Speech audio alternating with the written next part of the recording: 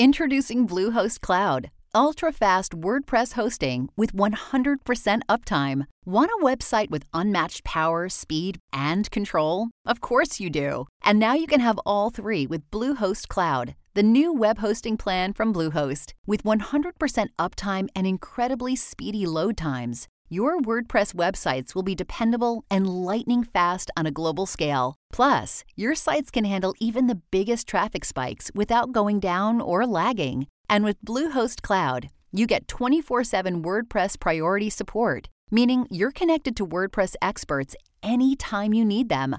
Not to mention, you automatically get daily backups and world-class security. So, what are you waiting for? Get Bluehost Cloud today by visiting Bluehost.com. That's Bluehost.com. And we certainly appreciate your time tonight. I'm Natasha Zuvest for Elizabeth Vargas. I'll see you back here tomorrow, 6 p.m. Eastern. Don't go anywhere. On Balance is next.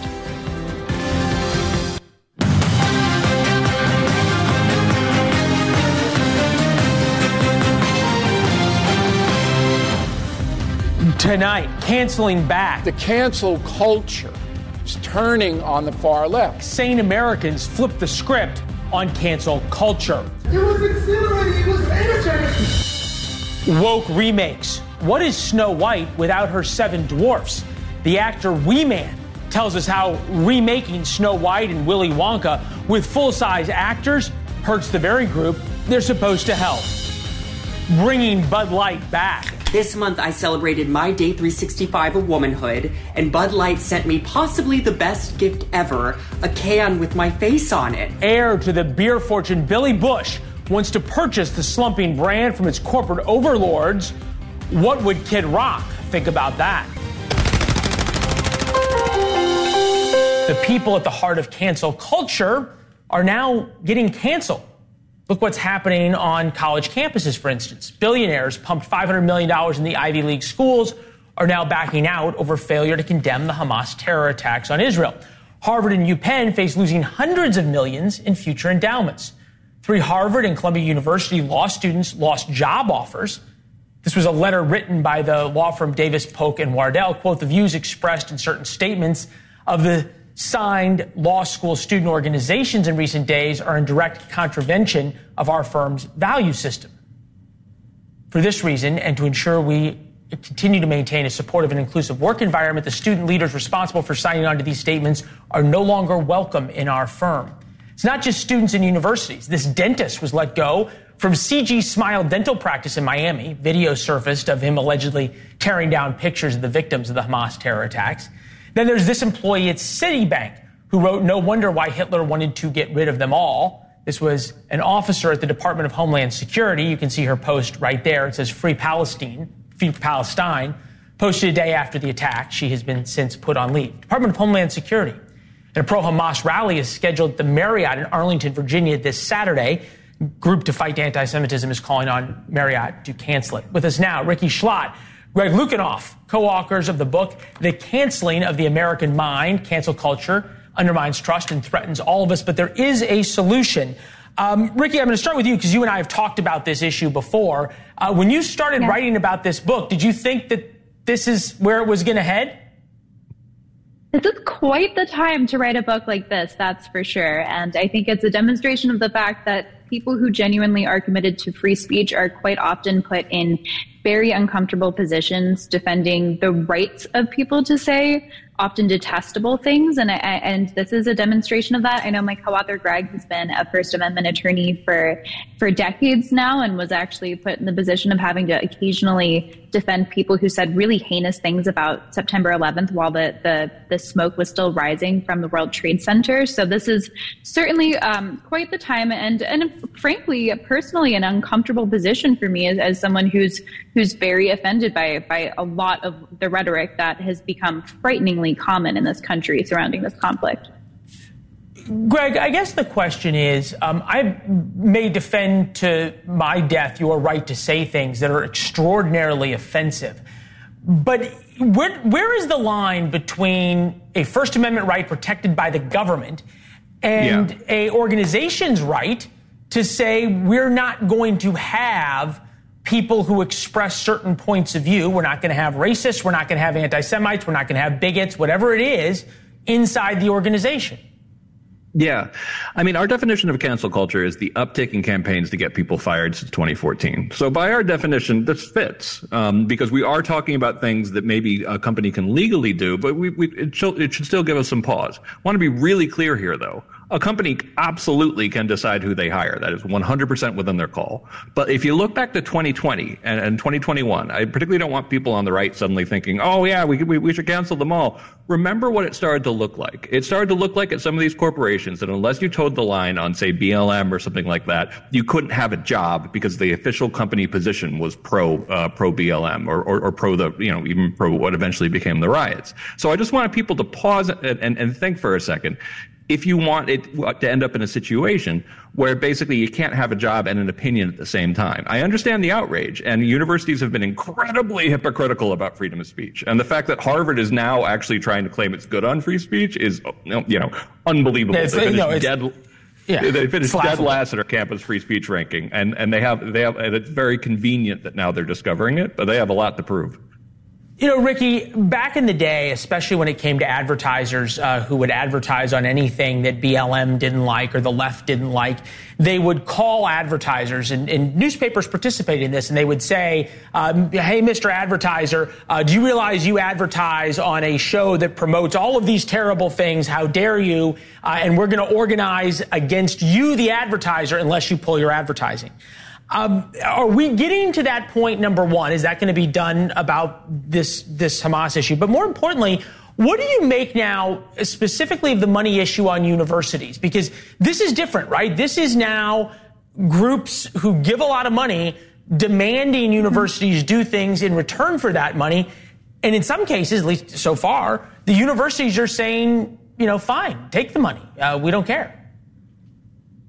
Yeah, I mean, I think on the institutional front and universities quite suddenly realizing something that should have been evident for a long time, which is that institutions do not have opinions. Institutions are formed of people who have individual opinions, and yet historically institutions have had opinions about Black Lives Matter rallies, about the Kyle Rittenhouse trial, about all manner of things that seemed quite strange and inappropriate for them to be weighing in on an institutional level, and then all of a sudden they're viewpoint neutral. And I think that it's I think that's the right path forward, but it's a very revealing moment to have realized as much.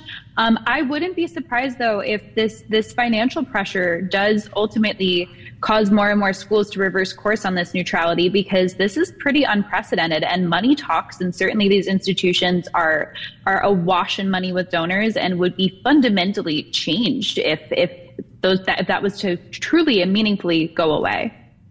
Yeah. Greg, last question to you very quickly. Is this perhaps not to say that cancel culture is necessarily turning full circle and starting to eat its young, if you will, but this may sort of force the end to it? Mm-hmm. I think that's possible. And I think that, donors mindlessly giving to their elite alma maters that have huge amounts of money in the bank has been part of the problem. That's why universities think they can get away with anything. And now actually making pressure to defend free speech, to be politically neutral is great.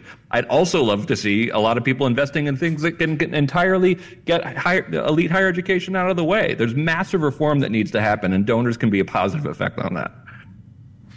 All right. Congratulations to you both on the book. I mean, boy, it could not have come at a better or more prescient time. Better lucky than good, perhaps, but you're writing about something that's important. We appreciate it. Thank you. Bud Light?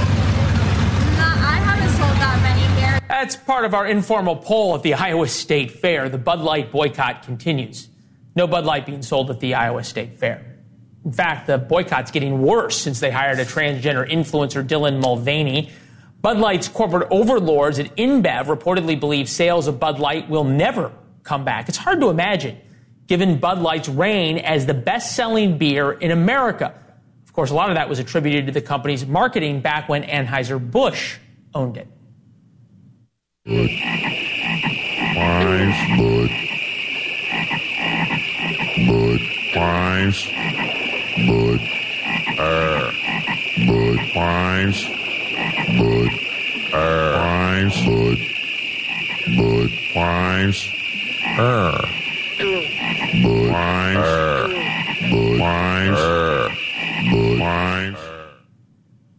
Pete'd kill you for an ad like that. The Bush family no longer controls the beer maker. InBev took over after serious missteps by the Bush family.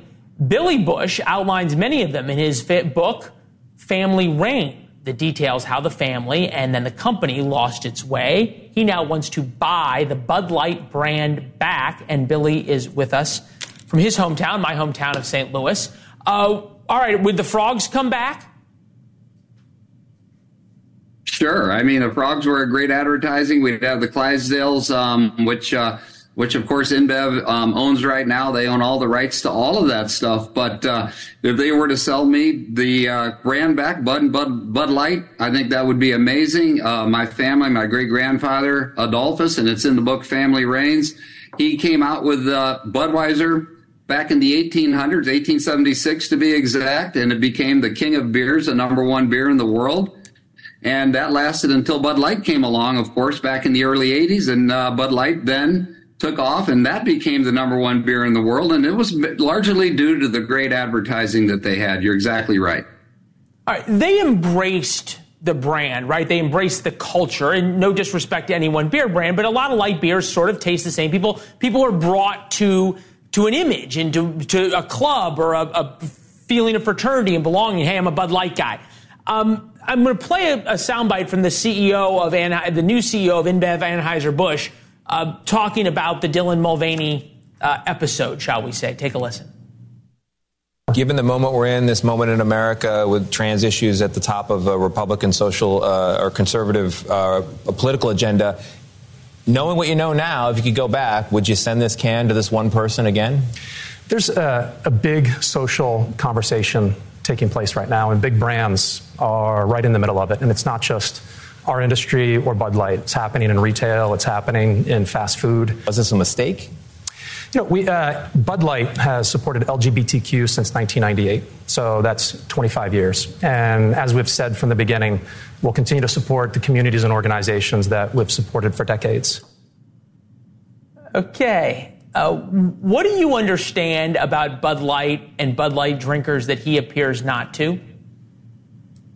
I understand that the Bud Light drinker is mainly your blue-collar, hardworking American who really doesn't want that kind of message pushed down their throat. I just think what he's not understanding really is, yes, there is a population out there for transgenders and gays, and to target those discriminately in a way that targets that community is great. I mean, sure, be inclusive, but don't put it on the can that everybody's going to be drinking and expect that the true Bud Light drinker, or not the true Bud Light drinker, let me put it this way, the core Bud Light drinker is going to react favorably to it. Well, it's kind of interesting, right? Because Bud Light and Anheuser-Busch, back when it was under family control, was one of the original supporters of the LGBTQ pride parades and everything else. And it was because they supported people drinking beer. It wasn't trying to jam a social message down other people's throat. It was a targeted marketing campaign. Since the Mulvaney promotion, InBev stock is down 17%. The S&P 500 up nearly 7%. If this continues, you're going to be able to buy it back pretty cheap, right? Well, I've already contacted the head of Anheuser-Busch. I let them know that if they are interested in me helping them in any way, which also would mean, of course, that I would be willing to buy back the brands, please let me know. And I have not heard anything from them thus far. Well, based on, I think it was Whitlock or whatever the guy's name was, who was the CEO, it would be hard. It would take a little more of the drop in the stock price to break through the arrogance, but we'll see if it happens. Billy, thanks for being on with us. Let us know if you hear back from him, all right? Police had to stop one mom for reading pornographic book passages during a school board meeting. Wait till we tell you where she found the book. Turned her kids' school board meeting into something normally reserved for HBO late night. In fact, the police had to get involved. And here's the kicker. Her crime was describing and reading from a book called Blankets. It's a, quote, poignant graphic memoir where a young boy falls in love at church camp and apparently does things that young boys would like to do. All 7 members of the committee were also asked to look at this image. This was in the book, and they all unanimously said that this is, and along with that 15-page. Okay, this is in children's libraries here in Hillsborough County. The book also contains crosstalk like this. Church camp is the best place to score. Also, did you feel up her? It has images of masturbation, naked boys peeing on each other, and sexual assault of a child, and more nudity. Julie Gephardt is here with us. Julie, were you surprised when the police officer stood up? I was. Honestly, I had no idea that would have happened. So, yeah, it did surprise me. What was the point you were trying to make? Do you really think the school board didn't know what was in the book? Yeah, so, it's interesting. I've been to that board so many times, and it seems to me every time I come, it's like a surprise to them. They really don't know what's in the books. They didn't really even know about the committee meeting that had been held about this book. So the book had been challenged. It was going through this whole process. The committee at the school had met, and they looked at all of those images, and they still decided that this is something they wanted to keep in their library. There are a couple board members that did actually look surprised when I told them that and showed them that image. But really, they seem to be a little bit oblivious to what's going on, or they don't care. There's a majority of them that don't care. We do have What age kids are we talking about here? So this is high school kids, which is, could be down to 13 to 17, 18, I guess, in some cases. But, I have a 14-year-old, and there's no way that I would, affirm this as being something appropriate for him to be reading or looking at. I mean, we know what this does to the minds of kids. It's a dopamine hit. Then they want more. They need more. And it doesn't end there. Where does it go then? Well, potentially this is what's shaping, the news that we see now. There's so much of this sexual assault, and we even see a lot of teachers involving themselves with students and minors and things like that. And I just think this feeds an industry that's already destroying our nation. Well, forgive me. I mean, I understand wanting to be in control of what your kids learn and don't, but I'm trying to get the connection here of all of a sudden teachers being involved with students in this quote-unquote industry with a novel, for lack of a better term, that has some graphic pictures in it. Sure, and there, I'd be hard-pressed to give you an exact direct connection between that, but I will say this. The sex trafficking industry here in Tampa is rampant. And what this does is this paves the way for those kids, because when you start breaking down those moral boundaries that they instinctively have within them, and you just start presenting more and more of this sexualized content to them, eventually those boundaries wear down and they're far more susceptible to this industry. The headline here from past book bans: Hillsborough schools cut back on Shakespeare, citing new Florida rules. Hillsborough County teachers have had to change their lesson plans to limit Shakespeare. Instead of students reading the full text of classics like Macbeth, Hamlet, or Romeo and Juliet, they have to read excerpts. This is the criticism leveled against folks like yourself who wanted the ability to, quote-unquote, ban certain books. Okay, this is just a straight-up distraction from what's actually happening. Because if I were to show you the content, I've got books sitting all around me from our school. If I were to show you the content, you would have to turn off the cameras. You wouldn't be able to show it on your program. We saw that happen when the governor had the press conference, the Book Ban Hoax Conference. They had to turn off the cameras. So we're not talking about Shakespeare. I haven't heard parents going into meetings talking about Shakespeare. I don't know if you have. But that is just a distraction, and I think it's silly.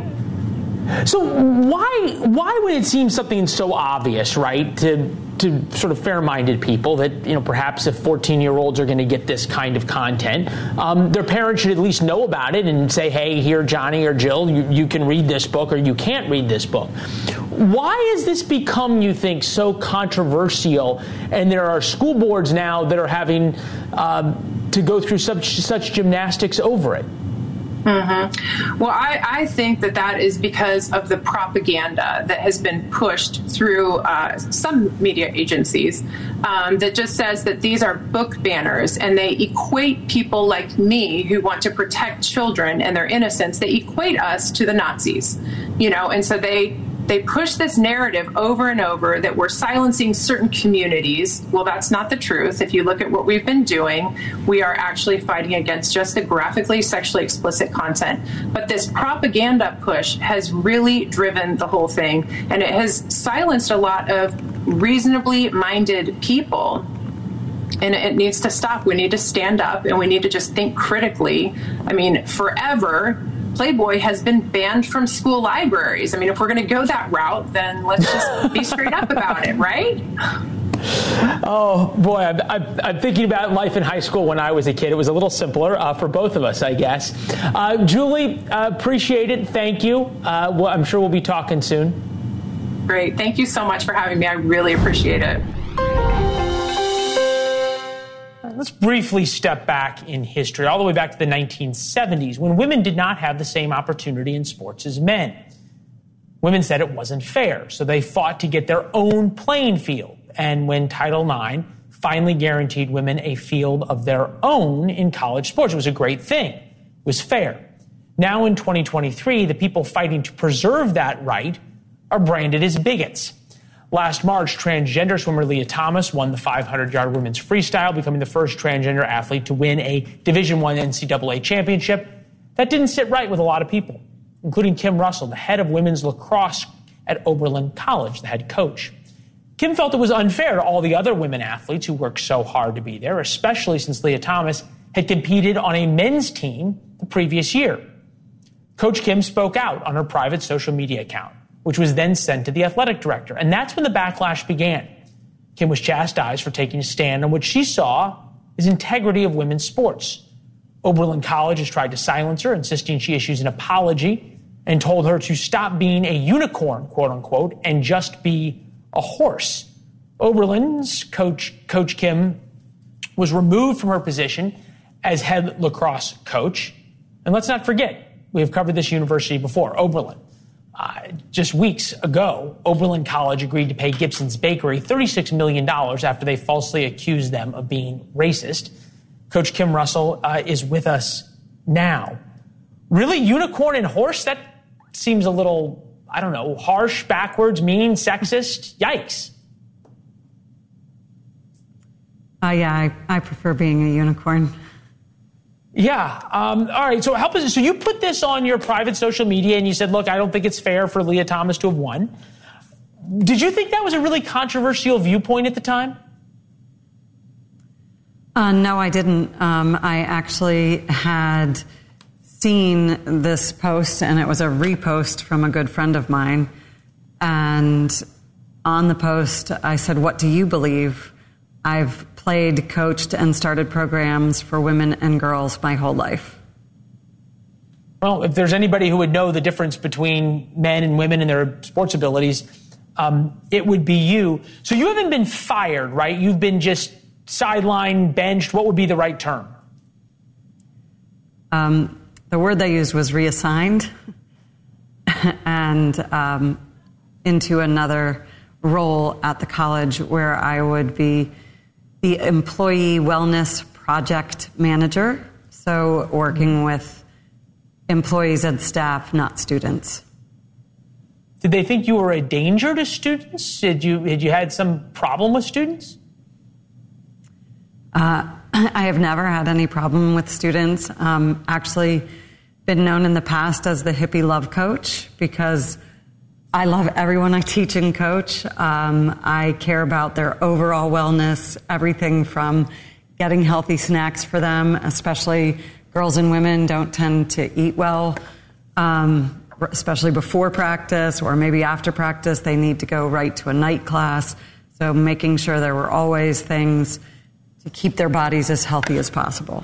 I can tell you the world needs more people like you who are willing to stand up on principle. That is so rare in America these days, especially in colleges and in academics. You are a role model in more ways than one. Thank you. Backlash over Jason Aldean's Try That in a Small Town was swift, but then it disappeared. The dangers of trying to take away Middle America's platform. Try that in a small town. See how far you make it down the road.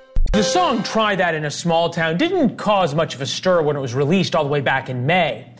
But when the music video was released in July, controversy ensued. Many called it racist. Aldean's video was pulled from the airways, and journalists went on the attack against Aldean's song. Tonight, a look back at a cultural controversy that quite literally just disappeared. Jason Aldean produced a music video about the differences between small towns and big cities. Now he is a racist who inspires modern-day lynchings. Kendall Cunningham writes for the Daily Beast. Jason Aldean catches heat for racist pro-gun lyrics, a modern lynching song, and then helpfully includes a line, "Insurrectionist Ken," just below the headline. That's a cheap dig at Aldean's wife. So if you like Aldean's song, you, by extension, are a racist and an insurrectionist. On its face, the charges are preposterous. Luke Combs' cover of Fast Cars made Tracy Chapman a ton of money in royalties, and evidently poses the unusual form of racism where a redneck idolizes and honors a black lesbian. In fact, Chapman said she loved it. Admittedly, the Jason Aldean situation is a little bit more complicated. For reference, just so we're all on the same page about the racist music video that inspires lynchings, we'll let you see some of it. Sucker punch somebody on the sidewalk, carjacking old lady at a red light, pull a gun on the owner of a liquor store. You think it's cool, act a fool if you like, cuss out a cop, spit in his face, stomp on the flag and light it up. Yeah, you think it's tough. Well, try that in a small town. See how far you make it down the road. I know what you're thinking. We must have cut the wrong part of the song. We, of course, meant to cut the racist part that uses the N-word and talks about lynching, just like the Daily Beast said, except that part of the song doesn't exist. We listened to the whole song. We read the lyrics. Mostly, it's about the different consequences of robbing liquor stores and carjackings in a small town versus big city. That is undeniably true. But it didn't stop Chris William in Variety. Quote, Jason Aldean already had the most contemptible country song of the decade. The video is worse. And this is where it gets interesting. Dare to sing about a small town, and suddenly you are contemptible. Contemptible almost sounds a little bit like deplorable. And calling voters deplorable didn't work out well. Remember what the Daily Beast said, racist. This brings us full circle to suburban whites in places like Atlanta, Pittsburgh, Charlotte. They are powerful. They listen to country music. That terrifies Chris and Kendall, who speak for an entire group of reporters on the East Coast, and the West Coast for that matter, too.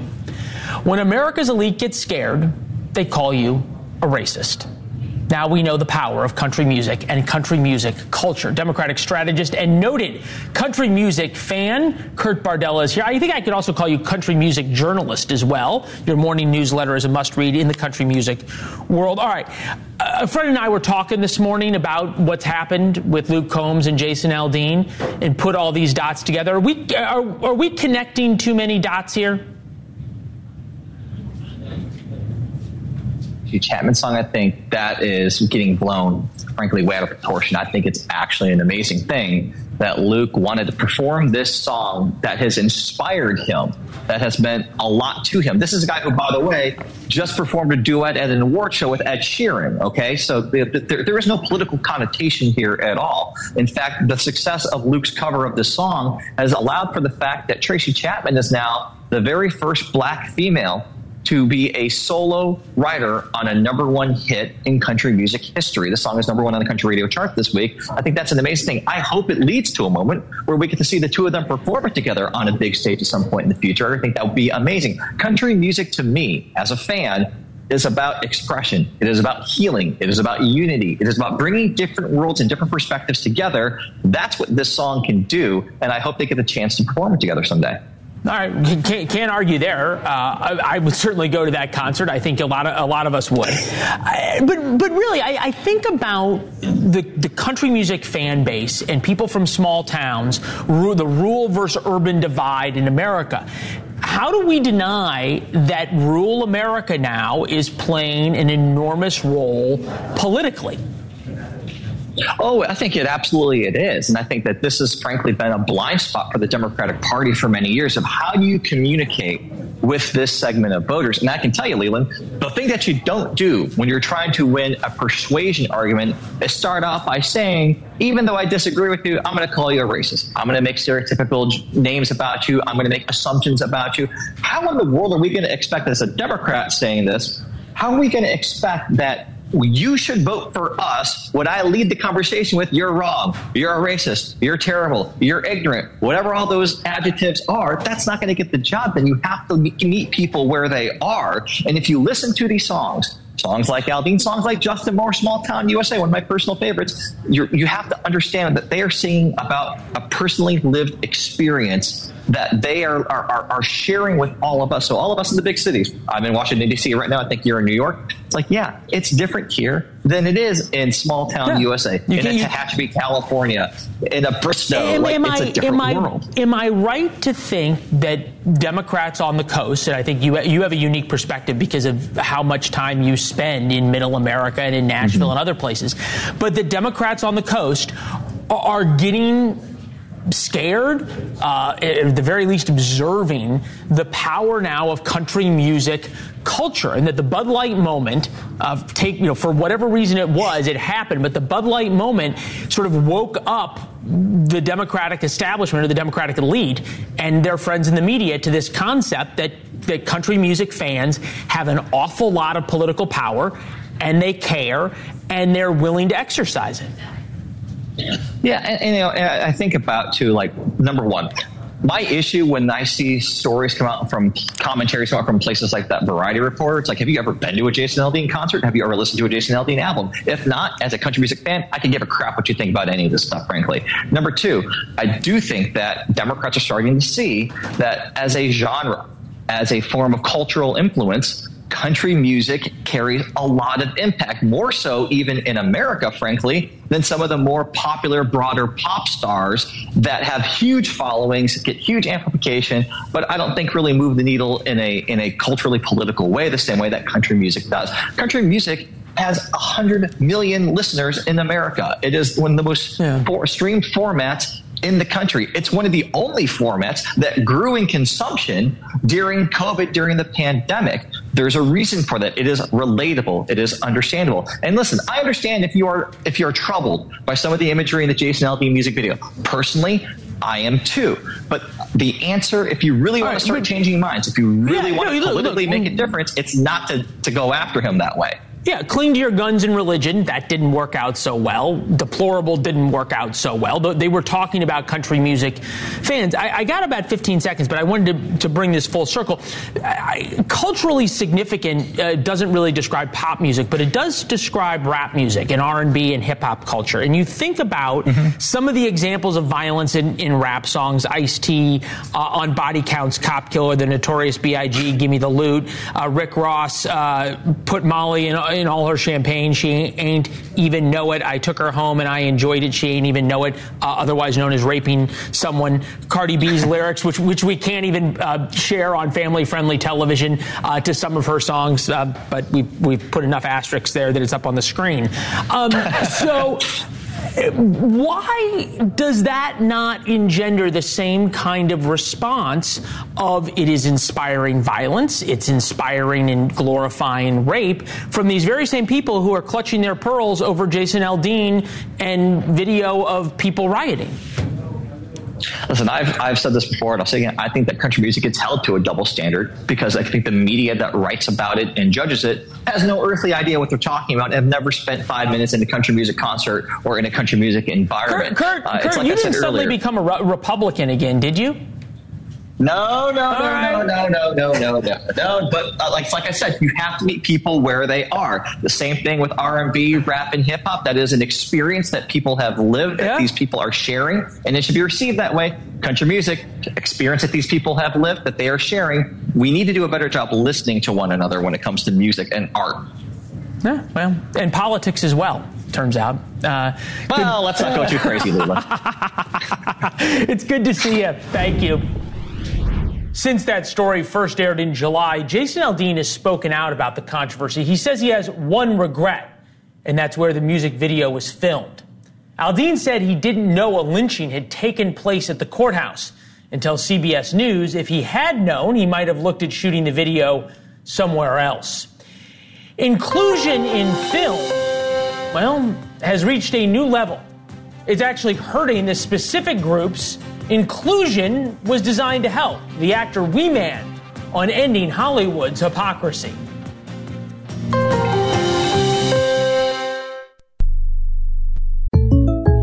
When something happens to your kitchen, you might say, "This is ludicrous." But that won't fix your home.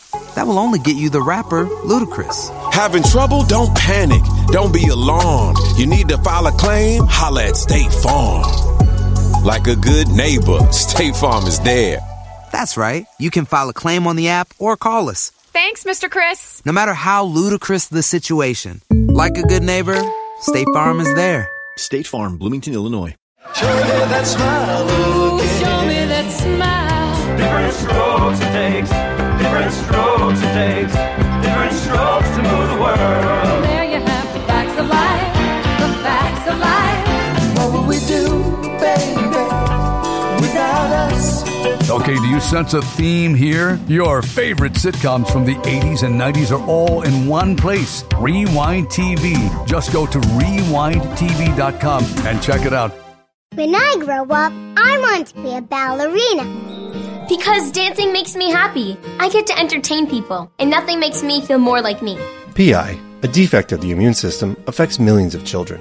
Early and accurate diagnosis and treatment give children like Olivia a chance to achieve their dreams. It takes a great team to put on a show. It also takes a great team of caring people to keep a dream alive. And now my dreams are coming true. For more information, visit the Jeffrey Modell Foundation at info4pi.org. Tomorrow on News Nation, batter up for Senate?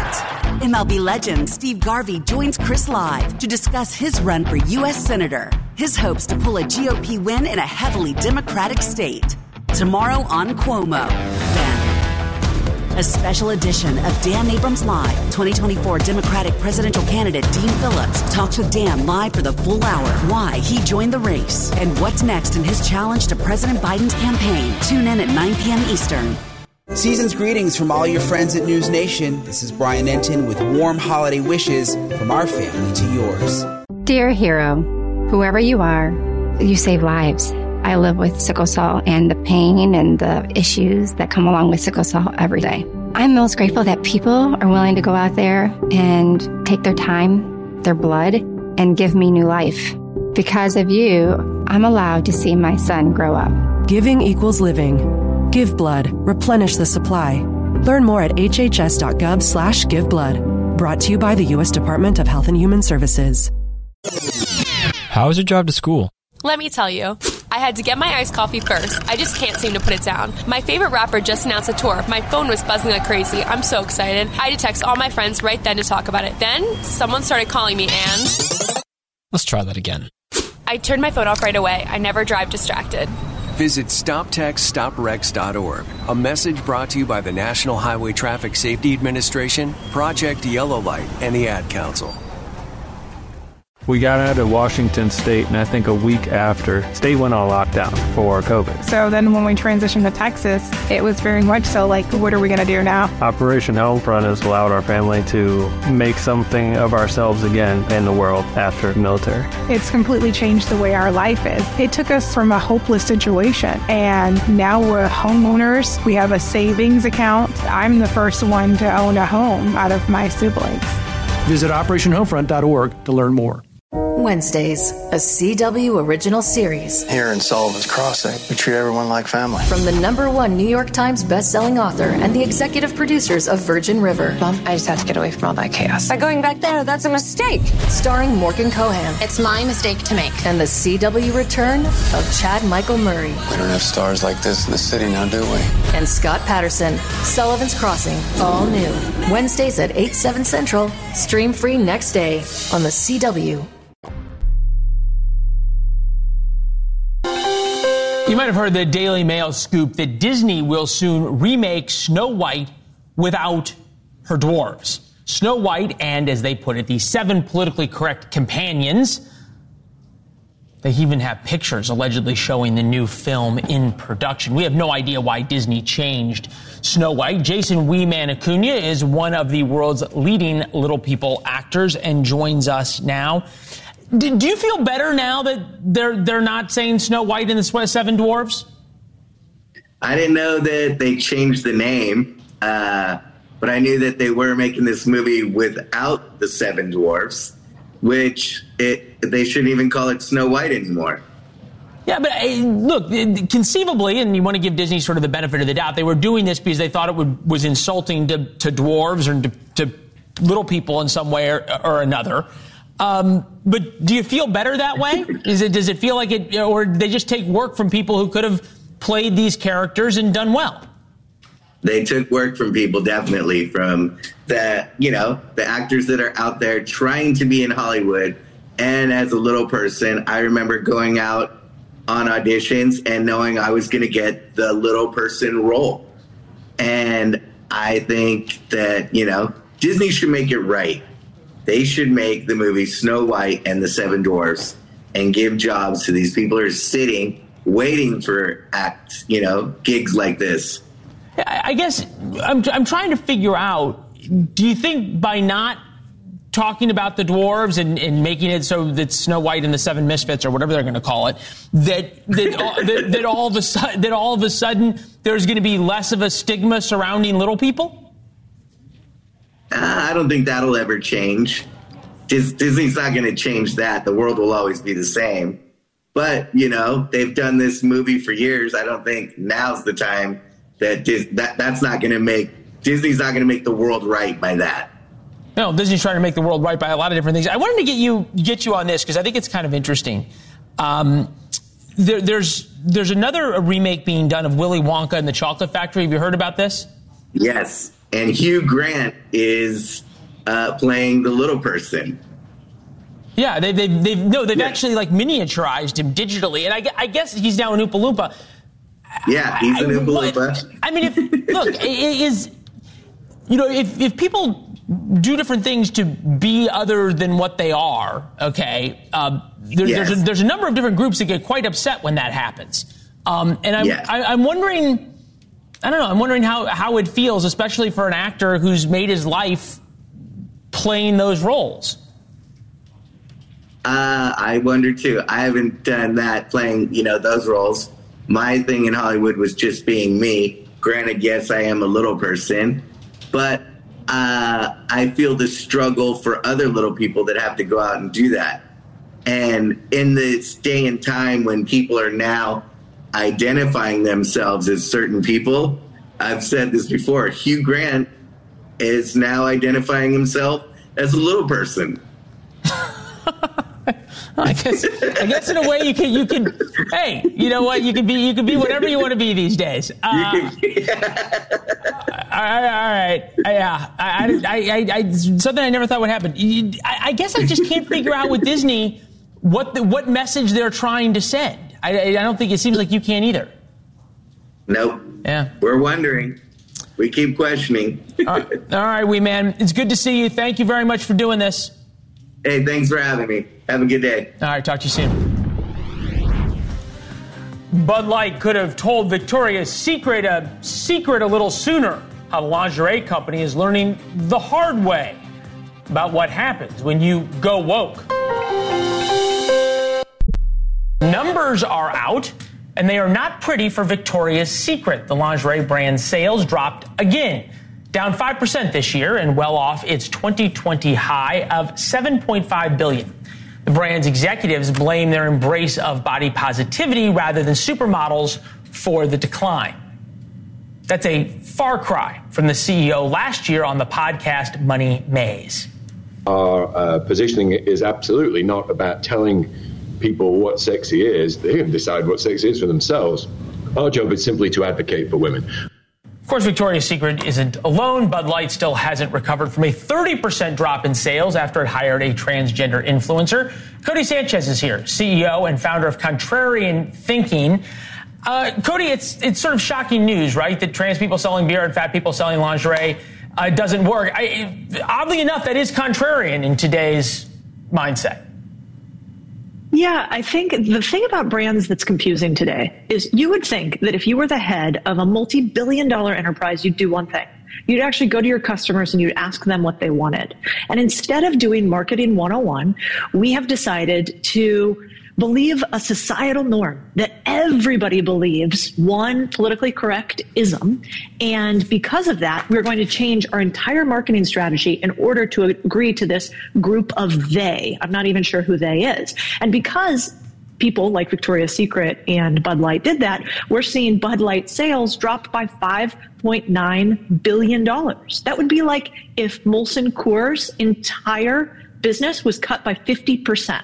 That's how big the numbers are. And I think right now we need brands to go to numbers, not narrative. No, look, it's been stunning. Target, Bud Light, Disney, Nike, Dove, Lego, North Face. It's across the board, right? And I would suggest that it's because the CEOs enjoy being cool at cocktail parties and talking to their friends about all the things that they are doing in the DEI or body positivity space. And the CEOs get fat paychecks from the boards, and the boards enjoy talking about it as well. They don't really, they're not beholden to the shareholders in the way they should, but it's a different discussion. My question to you is that the next generation of consumers, right, young consumers, are now sort of looking for new brands, or are they going to be forced to just deal with advertising from Victoria's Secret that's, shall we say, a little different than what you and I grew up on? I think you're going to see brands change, and the pendulum has swung really far in the other direction. Just like Victoria's Secret has talked about, now you are going to see them say, hey, I think women actually came here because they wanted to feel sexy. And maybe it is not a bad thing for a woman to feel inherently sexy. And the numbers seem to tell us that. I'm not even sure that CEOs think that it's cool to talk about it at parties. I think they are so far removed from what the real average American, who is the average purchaser of Victoria's Secret, wants, that they actually thought this would be a good idea. And otherwise they wouldn't have done it, because they make most of their money, 50 to 70% of their money, from stock options, which is all about performance. So it's almost worse. They really think that this is what we as Americans want. And now we have to push back on them with our dollars and say it's not. Well, look, it's pushing back. There's also giving a lot of entrepreneurs now a chance to give consumers what they want, which perhaps is kind of cool. Hey, this was a great conversation. We enjoyed having you as a guest. We'll have you back. Thank you. Thanks for joining us. We invite you to sign up for War Notes. It's free. It's our daily newsletter here at On Balance. Go to warnotes.com. Great being with you. I'll see you right back here tomorrow night.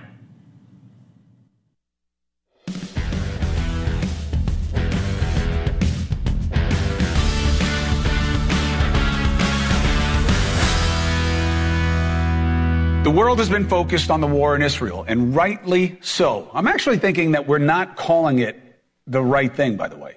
I don't know that we should. This is the story of the one.